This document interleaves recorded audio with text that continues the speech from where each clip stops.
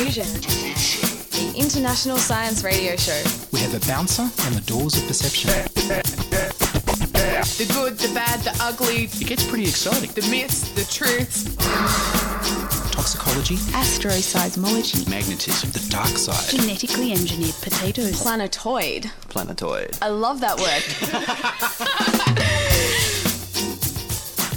Hello and welcome to Diffusion. Sit back and relax while we inject weird and wonderful science directly into your genes. I'm Ian Wolfe. On this edition, we visit the cool world of cryonics.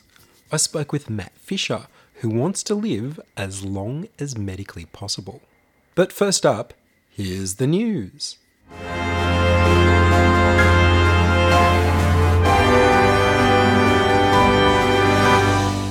Freeze, wait, reanimate. The Southern Cryonics Group have gained all the necessary legal approvals from the state and local council authorities to start building a facility to freeze and store people in the country town of Holbrook on the Hume Highway, just inside the border where New South Wales becomes Victoria, in hopes of resuscitating them when medical technology allows. Holbrook's biggest tourist draw is an old Australian military submarine that people can climb inside. Southern Cryonics Secretary Matt Fisher estimates that once the facility is running this year, it will cost people around $80,000 to have themselves frozen and stored until they can be resuscitated. Most people take out a life assurance policy that they contribute to every week, which then pays this full amount to the cryonics facility when they die. The facility will have the capacity to store 40 bodies in 10 specialised stainless steel vessels. The Holbrook site was chosen because it's zoned for cemetery and mortuary use, in a location with a low risk of flood, earthquake and bushfires. It had to be near a major highway, which is a route for regular deliveries of liquid nitrogen. In this case, the Hume Highway. Around the world, despite the decades since Robert Ettinger first wrote about freezing people for later resuscitation in his 1962 book, The Prospect of Immortality, there are only a few hundred people frozen in the US and Russia, waiting for the time when thawing and healing them will be possible. The Southern Cryonics facility will include offices and a warehouse to cool and store the bodies. The bodies will be stored in large vacuum flasks made of stainless steel, filled with liquid nitrogen. Once the facility is running for people who've signed up, when their time comes, the patient is put in an ice bath and medications are given to prevent blood clotting. Bodies are brought down to dry ice temperature of minus 78.5 degrees Celsius.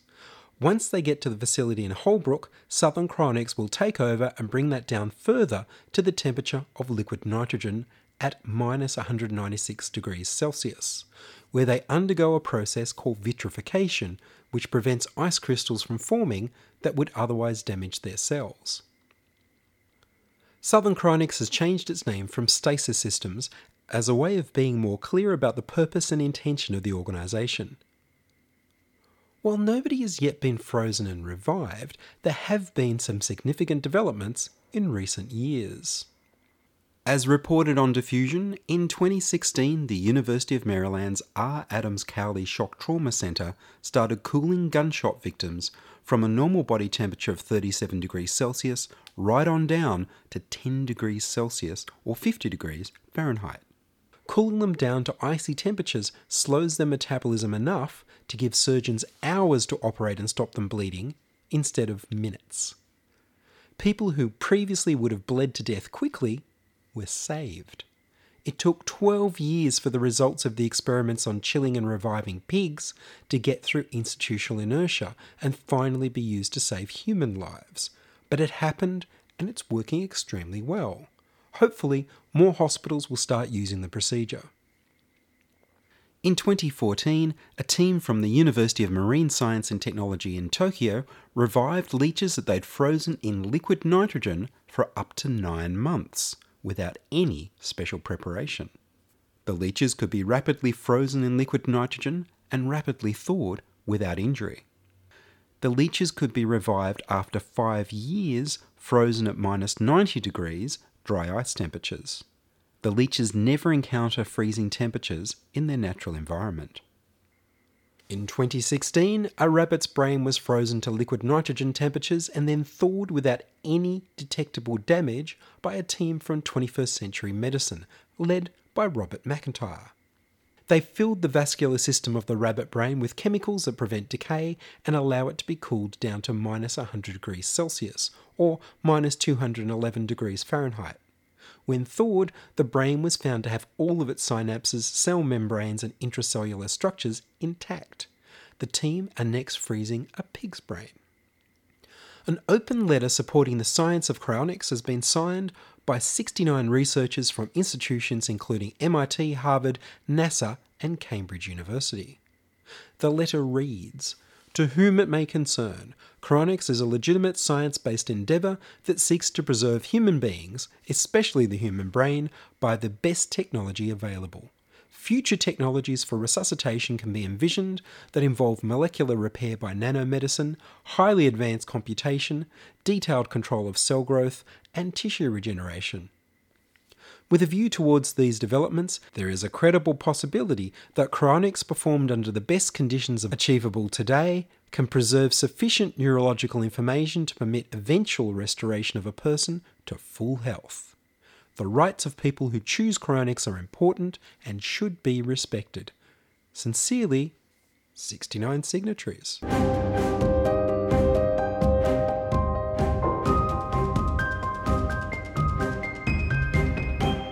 You're listening to Ian Wolfe on Diffusion Science Radio. Send emails to science@diffusionradio.com. We're brought to you across Australia on the Community Radio Network and podcast over the internet on www.diffusionradio.com. Matt Fisher, Secretary of Southern Cryonics, has been talking to the Australian media about the new facility being built at Holbrook, so I thought this would be a good time to replay my interview with Matt, first recorded in 2012. Matt wants to be carefully frozen when he dies so that doctors in the future can resuscitate and cure him. What is the difference between cryogenics and cryonics? Well, cryogenics is the study of basically physics at very low temperatures, well below freezing, and there's all sorts of interesting stuff that happens down there, like superconducting electricity and that sort of thing. Whereas cryonics is using cryogenic temperatures to store people immediately following their death in the hope that they will be preserved and maybe revived sometime in future when we have better medical technology. This started back in the 70s with Robert Ettinger? Yes, that's right. He's known as the father of cryonics, and he's actually deanimated just last week, I think it was now. He was 92 years old, and now he himself has been cryonically preserved. When you say cryonically preserved, are we talking about liquid nitrogen temperatures? How cold are these people? Yeah, it's liquid nitrogen temperatures at the moment, which is, I think, minus 196 degrees Celsius. What's basically done is immediately following someone being pronounced dead, and cryonicists believe that this doesn't necessarily mean that they're irretrievably dead. It just means that for legal purposes, they can't be revived. Yes, certainly not by current medical technology. So what the procedure then is to wash out the blood and perfuse the body with some what are called cryoprotectants, which are liquids that prevent ice crystals forming as the body is brought lower and lower in temperature until it vitrifies, which is different from freezing, because vitrification means that basically all movement just stops and the entire body becomes a glass-like substance, and there are no ice crystals forming that would puncture cells and cause strong gradients and that sort of thing, which can do damage to the body. And the temperature is continually lowered by a controlled application of liquid nitrogen. They're not actually suspended in a liquid nitrogen bath at that point. They're sort of held above it in the vapor, and the temperature is lowered over a period of days until they eventually can be lowered into the liquid nitrogen itself in what are called cryostats or dewars, which are basically large, well-insulated containers. And then essentially there is no more metabolic or chemical activity detectable within the body from that point on. And how much does it cost per year to maintain someone in that state? The ongoing costs are for basically the storage space and administration and the boil-off of the liquid nitrogen, which is what keeps them at the low temperature, obviously. It's only a couple of $100 a year, basically. So the way it's normally funded is by an amount of money, around $30,000 for the Cryonics Institute, for instance, that it's put in trust at the time of the animation, and then the interest from that goes pay the ongoing storage costs. So for those listeners who aren't familiar with the prospects of immortality, basically the slogan I'd heard was freeze, wait, reanimate. Is that a good summary? I hadn't heard that one, but that's pretty accurate. Yeah, that's good. Essentially, the motive behind it is that with the ongoing progress in medical technology, it's reasonably predictable that sometime within the next few decades or 100 years or some not unforeseeable period that we will have the technology to repair not only whatever diseases or conditions that people have and die of, but the damage that gets caused to the body in the freezing process and the thawing process. So from a cryonicist perspective, what they're doing is essentially putting themselves into an induced coma until a cure for whatever ails them is found. So this relies, I guess, on faith in continuing medical progress and faith in social stability, that there'll still be people maintaining everything every year. Personally, I don't like the word faith, but it takes a certain amount of belief, yes. But it's a well-founded belief. If you look at the scientific, not the scientific necessarily, but the technological trends that have been remarkably steady over the last few decades, then the amount of control we have over our own bodies is increasing rapidly, especially with the sequencing of the genome and the relatively new fields of biotechnology, and eventually nanotech, the killer. It's not quite the killer app. It's almost the wrong word, really. Absolutely.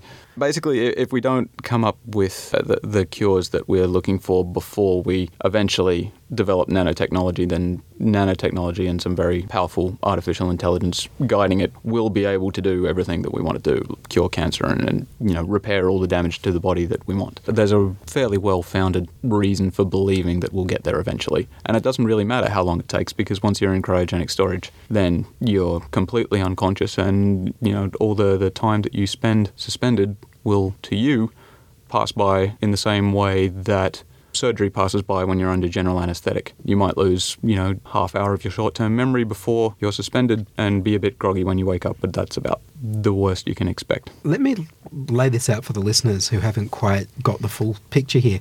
Basically, we're saying you're dying of something that medical science can't currently cure.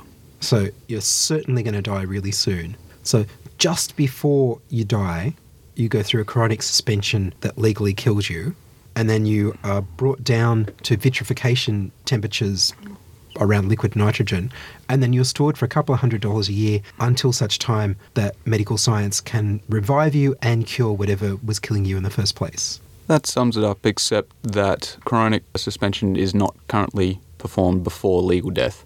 It has to be after the patient has been pronounced dead by a competent medical doctor, because otherwise it would be considered a form of euthanasia or suicide or that sort of legal grey area, which cryonicists really don't want to get into, at least until the practice is well established. The patients, however, would argue that it is absolutely not a form of euthanasia or suicide. They would argue it is a heroic medical procedure, the last chance that they've got to save themselves, essentially. They undertake it because they want to live, not because they want to die. So about how many people are in cryonic suspension around the world? Just over 200 at the moment. There's two companies in the United States, one called the Cryonics Institute and one called Alcor. Cryonics Institute has 106, including Dr. Ettinger, and Alcor has 105. There's also one small organization in Russia called CryoRus, who I think have maybe one or two suspensions so far. And Australia, what do we have? We have a support group called the Cryonics Association of Australasia, which is a group of people who are dedicated to helping the members of the United States organizations, people who have signed up to be suspended with Cryonics Institute or Alcor, to carry out the necessary preparations both before and after they actually deanimate, because there's a lot of logistic hassle that goes into having your recently deanimated body cooled and shipped to the United States in terms of customs and probate, and your family will be very emotional at the time, so they will need all the help they can get. So up until now, that has been our resources in Australia, but there's actually a number of cryonicists in Australia now who are trying to set up a new cryonic storage facility here in Australia called Stasis Systems, and I'm quite keen on that, and I'm one of the initial investors myself. So for Stasis Systems to work, would it be state law that regards how to deal with basically what the law would regard as dead bodies? Yes, the founders are talking closely with the New South Wales Health Department at the moment to try and work out all the facets of how it should be done. Legally, the organisation would be treated as a cemetery, but the laws vary state to state, so it depends on where the facility ends up being set up as to what legal implications there are. I think it's going to be really interesting legally because let's assume for the moment that stasis is completely set up and the government's happy with it doing what it needs to do. And people sign up and eventually people get vitrified and wait in stasis. I can imagine if the government's got stasis set up as a cemetery, then they're happy with that. They understand it. You're happy with the fact that that's not exactly what's going on. It's really more of a type of a hospital in a way because you're storing patients awaiting resuscitation. Yep. And that's the modern word that people should use rather than some sort of resurrection, because we bring people back to life from the brink of death all the time now. Oh, absolutely. It's interesting. The medical definition of death is the irreversible cessation of all vital functions, especially as indicated by permanent stoppage of the heart, respiration and brain activity. And all the definitions include irreversible or permanent in them somewhere. And you can't say for sure whether anything is irreversible or permanent. Unless you burn the body or bury it to decay. Correct. And that's the ultimate measure of death, which is called information theoretic death, where all the information that was encoded in your brain, everything that made you who you are, is irretrievably destroyed. Now, that's basically currently your only option if you don't get yourself suspended. Whereas if you're cryonically suspended, then you have some chance of being revived sometime in the future. So even if that chance is small, and it very much depends on who you talk to as to whether someone thinks it's almost certain to work or almost impossible, but if you agree that there is some chance that it will work, then it's a better bet than being cremated or being buried. Absolutely, it's a better bet. I mean, anything above zero is a better bet if you want to live. But the thing I'm heading towards is the state government treats stasis as a cemetery. Medical science progresses until they can resuscitate people and cure them. Then people are going to need to be legally defined as no longer dead.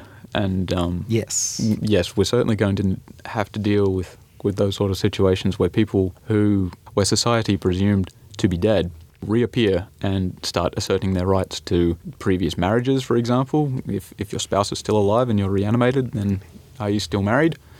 And property.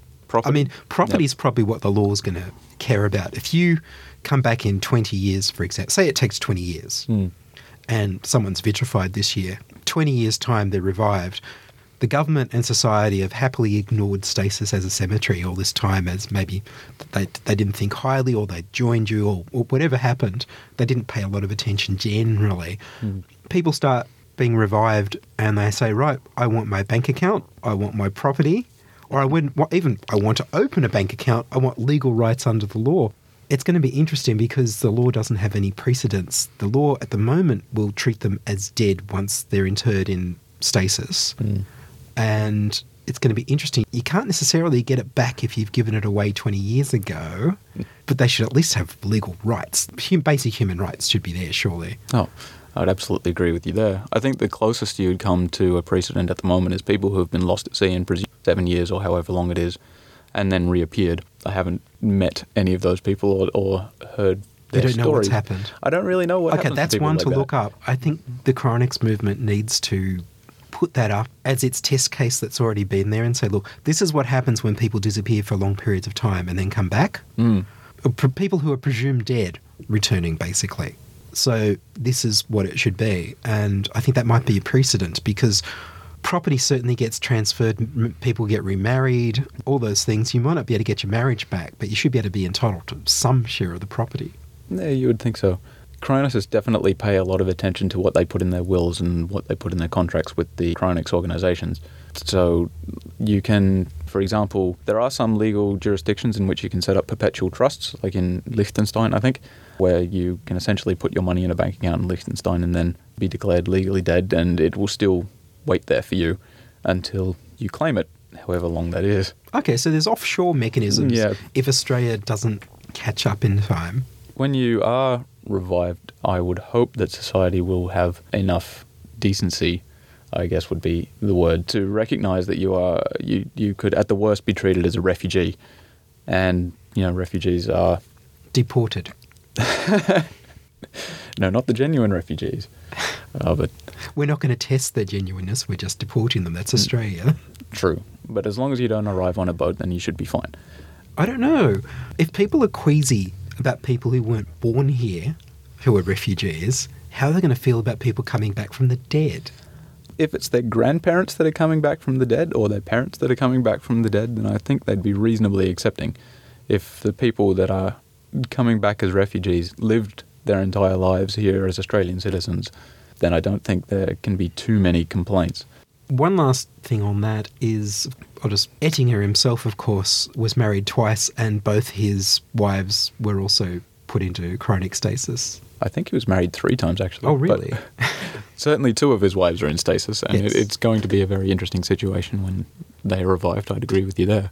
Do you know what animals have been successfully frozen and revived? I know they can do it on a cellular level for things like sperm and egg. Mm-hmm.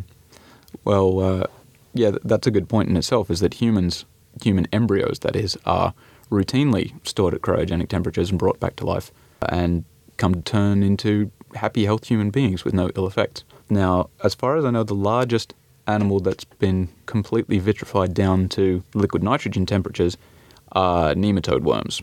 Now, they've successfully vitrified, thawed, and implanted a kidney in a rabbit, and the kidney as a whole organ structure was successfully taken up by the rabbit, and it was fine.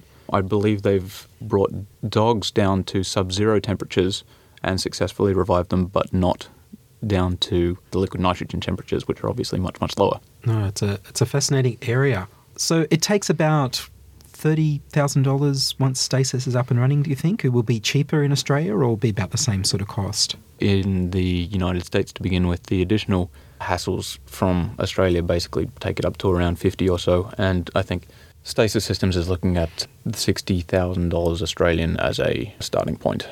So that's to store the bodies here? Correct.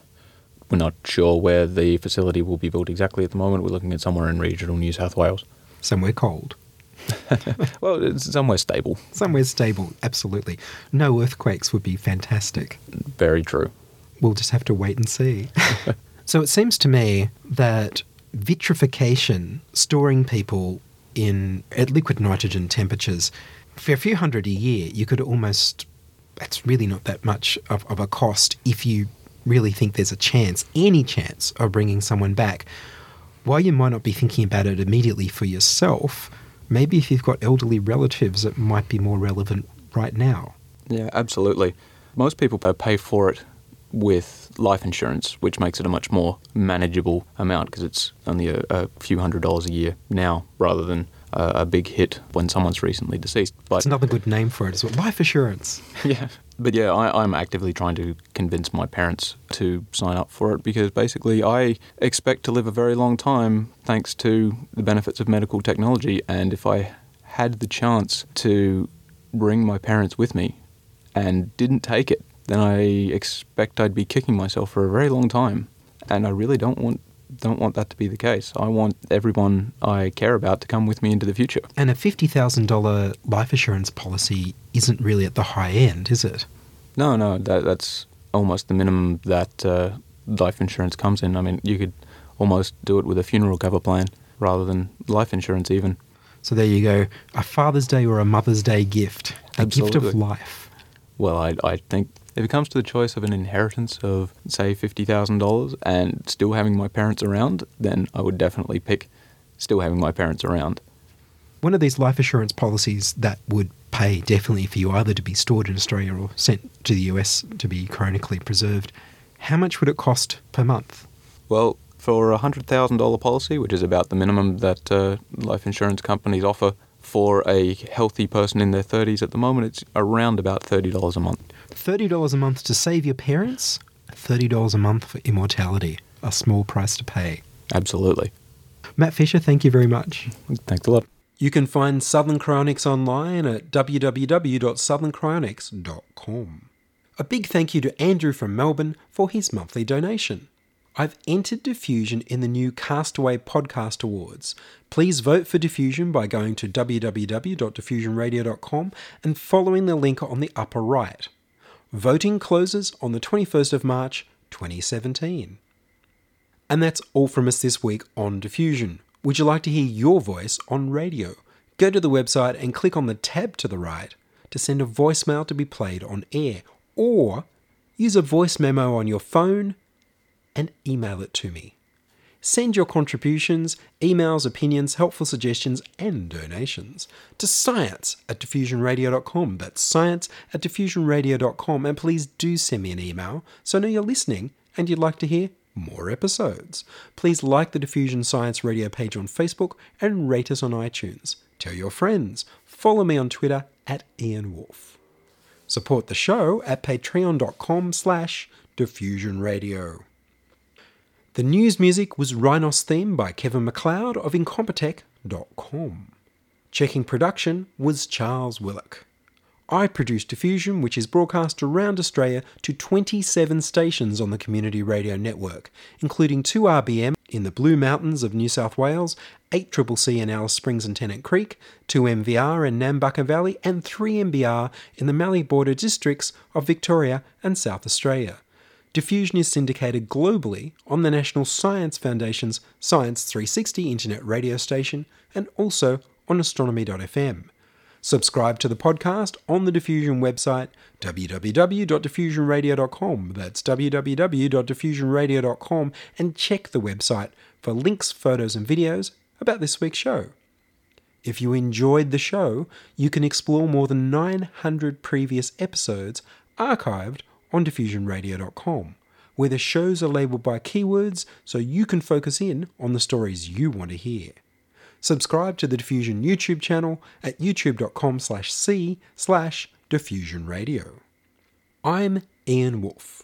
Join us inside your audio device of choice for more science wondering next week on Diffusion Science Radio.